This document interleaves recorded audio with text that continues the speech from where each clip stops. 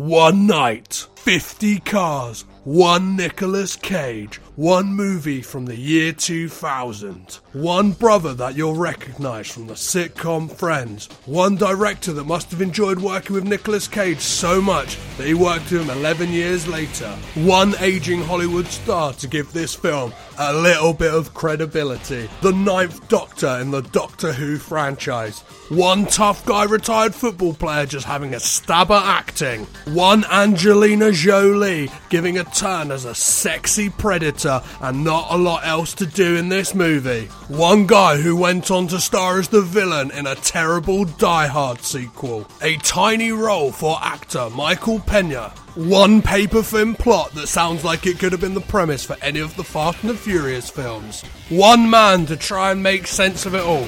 Me, your host, Petros Patsilivas. This is the Caged In podcast, and this is Gone in 60 Seconds. Hello guys, and welcome to the Caged In podcast.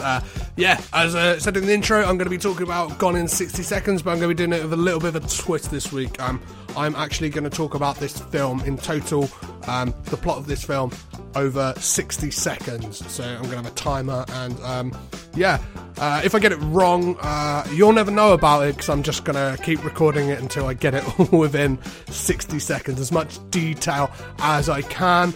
Don't worry, I will expand upon what I thought about the film afterwards, but yeah, the actual rundown of the film will be 60 seconds long. Before we get to it, guys, I just want to mention the website, which is www.cagedinpodcast.com. I'm not sure if I've mentioned that on a regular episode yet, but yeah, that's what I'm rolling with the website. You can still keep up to date with everything that's going on Caged In wise on social media, which is Caged In Pod on Facebook, Twitter and Instagram. And you can always shoot me an email, which is cagedinpod@gmail.com.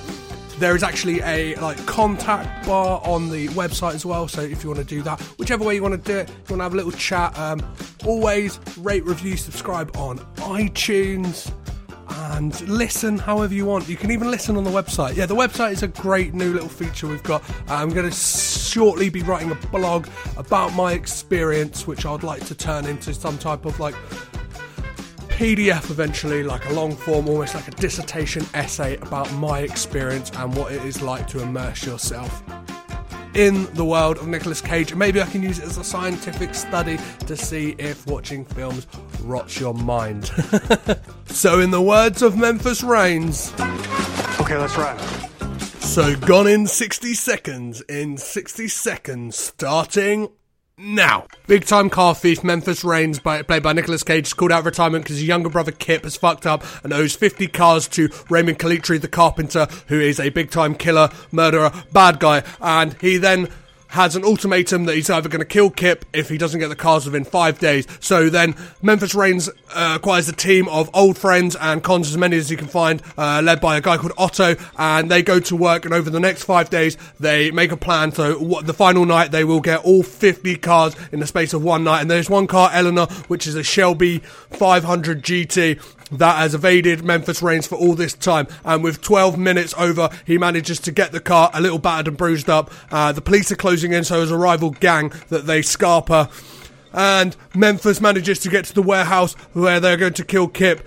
Kip manages to hit his goons over, and Memphis has a fight with Raymond Calitri and kills him and gets off free, and they have a barbecue. So for any of you that think this show is way too long and my descriptions of the films are bloated and overblown, there you go. There is a Gone in 60 Seconds in 60 seconds. So before we get into the proceeds of a little bit deeper into the film, the things I liked, the things I disliked, here is a little anagram from the Anagram Hunter on Twitter. As always, it's at Thomas_W_Hunter, and the anagram he has provided for this week's episode is Sexy Nick does not sing, and he is right. In this film, he does not sing, and he is rather sexy, not as sexy as Angelina Jolie, looking like that sexy predator. Ooh boy.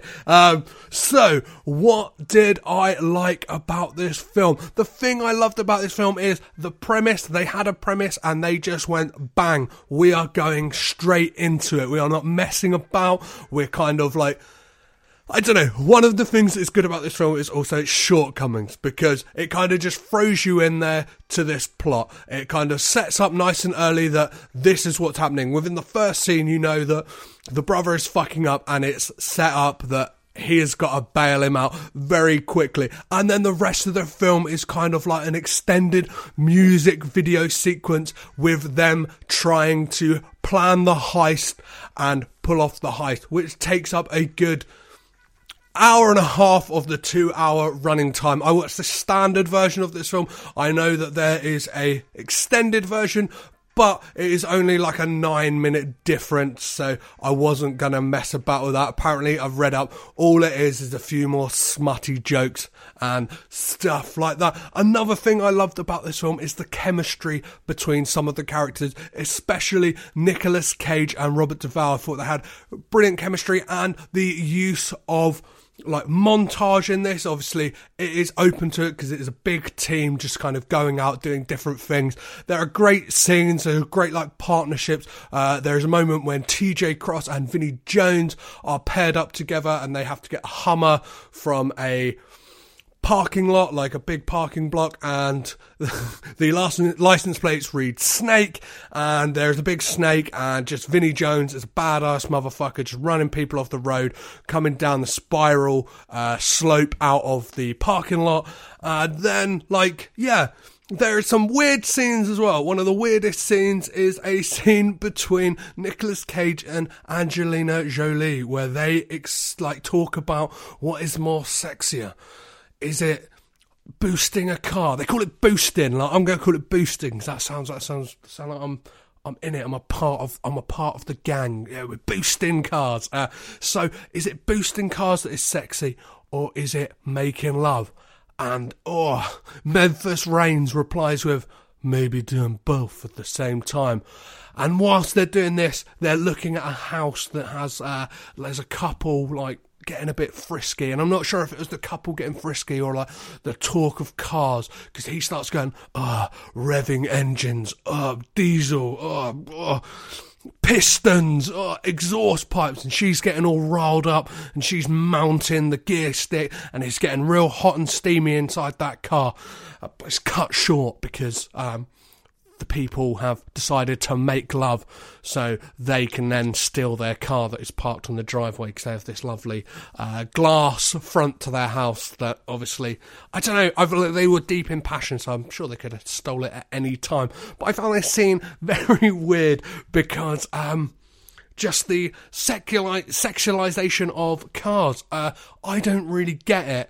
I know a lot of people like cars. I know there's people out there like what you call yourselves piston heads and stuff like that, but I'm not one of those, so I find this sexualization of cars pretty weird. I found like the montage of him getting the gang back together brilliantly, just kind of snapshots into who these people are, was great. Just seeing one of the guys, Donnie, how he used to be a driving instructor and he's out doing his thing, and how everyone's lives have changed. Memphis himself has gone out in west or wherever he's gone to, maybe Memphis, maybe that's where he gets his name from, because it is never fucking explained, but he is like a go-kart instructor. Everyone is kind of settled down and they are kind of back out for one last hurrah. And you see that Sphinx, the man who doesn't speak, played by Vinnie Jones, works at a morgue, which is kind of like neon lit and looks fucking mental. And then the one person he knows he can't just ring up and ask if she'll be is Sway, played by Angelina Jolie. And one of the weird things about this is, like, one of my gripes about the film is their relationship is not like not built up enough. There is like kind of, you don't really get a real sense of their past. You just kind of, she's like, oh, I'm a bit pissed off at you because you left. Like, you don't really, because you know nothing about their pasts really. You don't really care. Like, I found myself just not caring really about any of the characters because, as I said, they're just like whipped in front of you. It is like this film is like revving up to 100. It is 0 to fucking 120 as quick as they can get it, and it is just bang, bang, bang after that. So yeah, as I said, it's one of the great things about this film, but it's also one of the downfalls because you don't really care about anyone. I didn't care whether Kip got killed or not. I didn't care whether they got the cars or not. I didn't even care if he got Eleanor, like the car, the GT 500 Shelby, because there was no real like build up to that apart from everyone saying, oh, he really wants to get that car, oh, he really wants to get that car, and it's like, oh, he's had a bit of a shaky past with that car in the past, like, oh, he really wants to get it. It's like, but I don't care because I know nothing about these characters. Maybe if there was like a prologue section or something like that, something that gave, like, the opening credits just kind of show like a load of photos of their past, but that is not enough to kind of give us a real understanding of who these characters are. That is one of my big gripes out of the way. Apart from that, I found it very, very fun. One thing I do want to point out is the fact that Raymond Calitri kind of has this penchant for wood. He is known as the Carpenter. I just found that it's just kind of trying to give the character added quirks that he necessarily didn't need. He could have just been, he's a double-R weird fucking bastard. I just felt like the carpentry thing was just and he comes out with a terrible line which could have definitely been handed over to Memphis Reigns himself when asked, like, gonna kill, like, which one are you gonna kill? You gonna kill Kip or Memphis? He's like, I don't care because when it rains, it pours, which I felt would have been a perfect line for when Memphis Reigns kicks Raymond Calitri off of like a structure inside of a warehouse. He could have delivered that line in kind of Arnie or, yeah, like proper action hero way. That would have been fucking amazing. And Raymond Calitri's death reminded me of the death of Hans Gruber in Die Hard. If anyone else thought that, just give me a shout, because yeah, it's the way, even the way it's filmed and the way he just kind of falls through the air and he lands just next to the coffin that he had made with his bloody carpentry hands. One of my other gripes about this film is the split of money. So they are expected to steal 50 cars. Okay, and the payment they will get for it is, get this, $200,000. I've worked out that there is 10 people, at least 10 people on their team. So even if that was an even split, that is $20,000 each. I get for one night's work, that is a lot of money, but the risk involved kind of diminishes it a lot more. And then counting in the fact that when Memphis Reigns delivers the Shelby 500 GT at the end, he has dinked it up and it does not make the shipping container, and he says, hey, 200,000, just take off the 80,000 that this car is worth and we will be even Steven. There are like multiple Ferraris that are stolen, stuff like that. The value of the cars that are stolen would well exceed 200,000, and then even with that money, that 80,000 taken off, that would then leave everyone with a paltry $12,000 each, which I think for the risk involved and yeah, it is not worth it whatsoever. And obviously the costs involved of like doing the job itself. I get it that his motivations weren't solely for the money, but I guess some of them it probably would be. Everyone seems to be massively loyal to Kip, who is just a bit of an ungrateful prick, to be honest, who is just fucking up his life. And my final gripe with the film is, why the fuck is it called Gone in 60 Seconds? There is no reference to this at all throughout the film. I could get it if they were like, oh, on the time scale we are on, we are going to have to be in and out in 60 seconds. But no, they make no reference to that at all. This film could have been called One Night, 50 Cars, or the car heist. It could have been called a whole host of other things apart from Gone in 60 Seconds. I know that this film is a loose remake of a 1974 film, which maybe dives more into it. I haven't really got the time to watch that, to be honest. I've got loads of Nicolas Cage films to watch. But yeah, and sorry, I said that was the last one. I have one more. Why the fuck is just Angelina Jolie so underused in this film? She's just there with her dreadlocks kind of pouting and looking like sexy and moody, like I said, like a sexy predator, and it's like she's so underused in this film because she's a fantastic actress. Like, I don't know, yeah, but yeah, why the fuck? If anyone's got any theories of why this is called Gone in 60 Seconds, let me know.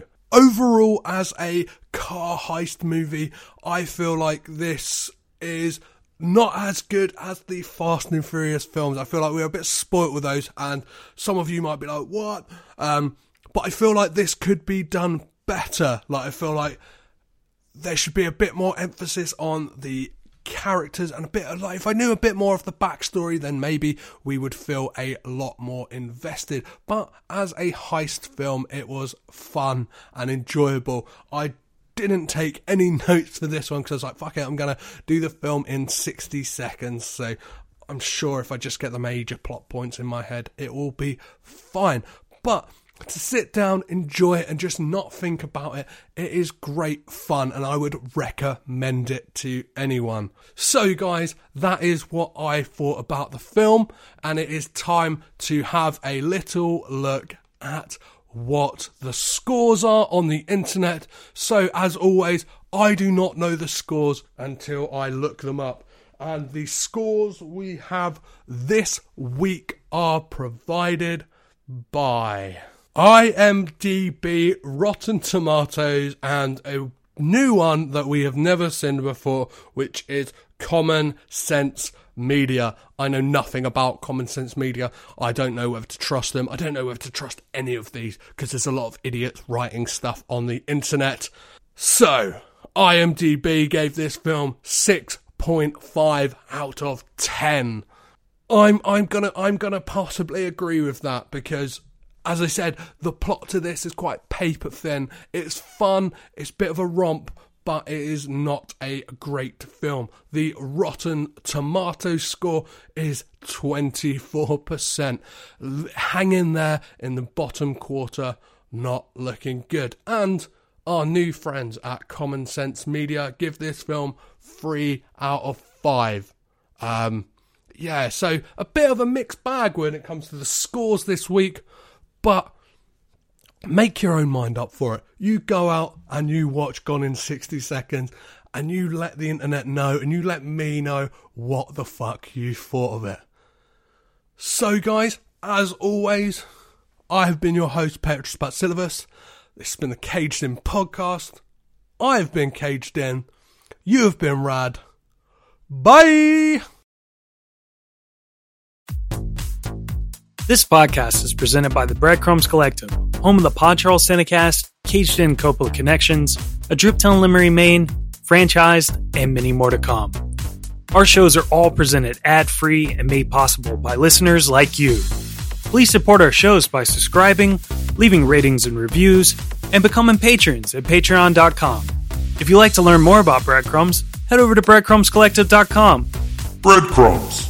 It's more than a podcast network. It's family.